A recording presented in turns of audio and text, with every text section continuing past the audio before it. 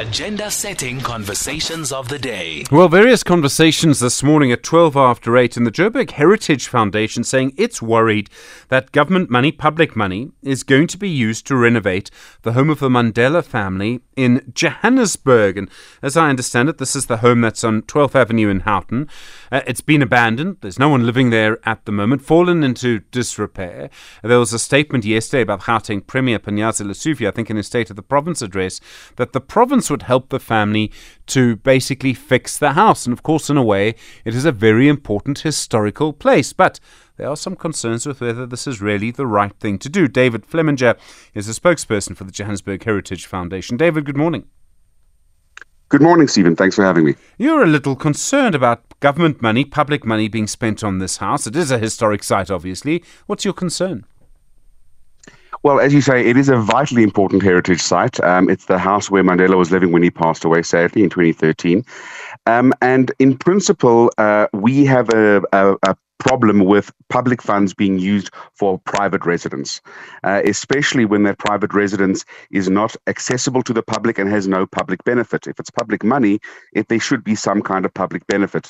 We don't think that it's appropriate to use public funds for essentially a private residence.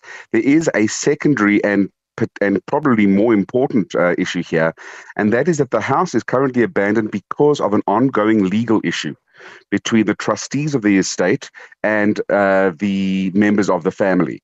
So as a result, ownership of the house is disputed. That's why it's been abandoned, and that's why it's fallen to dereliction. Nobody's maintaining the property. So to invest public funds in a property that is under dispute, that doesn't have a proper ownership in place, without a proper management plan, without a proper usage plan, for us, that's very problematic. It seems like a waste of money, quite frankly.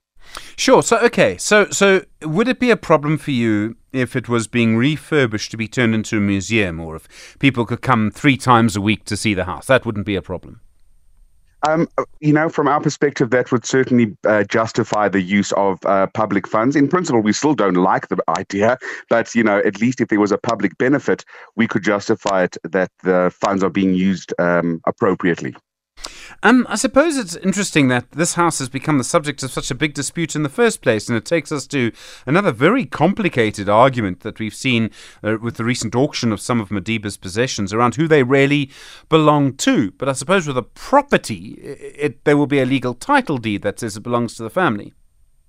That is correct. So, we've as the foundation, we've seen it play out in numerous locations around the city. An empty building is a building at risk. It's at risk of dilapidation. It's at risk of invasion. It's at risk of, collapse, all those kinds of things. And we've seen that happen. So for us, there has to be a proper certainty about who owns the property and who is responsible, crucially, for the maintenance of the property. Unless that is in place, you're sinking money into a black hole, because there's no way that property is going to be maintained. And frankly, maintenance and management is everything when it comes to a heritage property. They can't just be left alone for years and expect them to survive. Would it just be better if maybe the government or someone bought this property and went from there? We would have no objection to that. The Mandela Foundation, for example, they own Mandela's first house in Houghton, where he lived when he first came out of prison. And they have entered into a management contract with an established tourism company. They've turned it into a boutique hotel with a restaurant. And we have had some criticism that it's quite expensive, so that it's not really accessible to every person. But at least it's in use, it's being maintained, it's a lovely space, and it's productively used. So yes, if an organization came in to say, we have a plan, we have an idea, we're going to do this and that and this, that would be absolutely fine. But that needs to be in place first before any public funds are invested into the property. Have issues like this happened often in Joburg before, where you've got a home, a private property that is owned by the family of someone who is very prominent, maybe played a historical role, and they've now passed away, and what happens next? And often it's tempting. I understand the temptation for a government to spend money on it. I get that. This has happened quite often.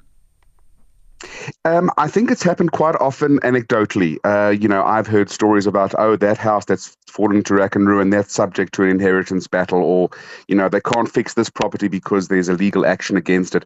So anecdotally, I've certainly heard of it. This is the first time it's happened with a figure as prominent as Madiba. And as I said before, it certainly is a very important heritage home, and we are very upset that the house has been allowed to fall into this condition. I should also just say that there is huge potential for this property. We went on a site visit with the local ward councillor and a representative from the Residents Association. And while we were there for about maybe half an hour on the pavement. At least 5 or 6 different cars came by with tour groups who were coming to see the house. And all they could do was stand outside on the pavement and take some pictures of this kind of leaning wall. We are missing a trick here. This could be a really important heritage and tourism site, and tourism drives heritage and vice versa. So that's a resource that the city should be embracing and using effectively, because it is a potentially valuable resource. David Fleminger, thank you, from the Johannesburg Heritage Foundation. Appreciate the time.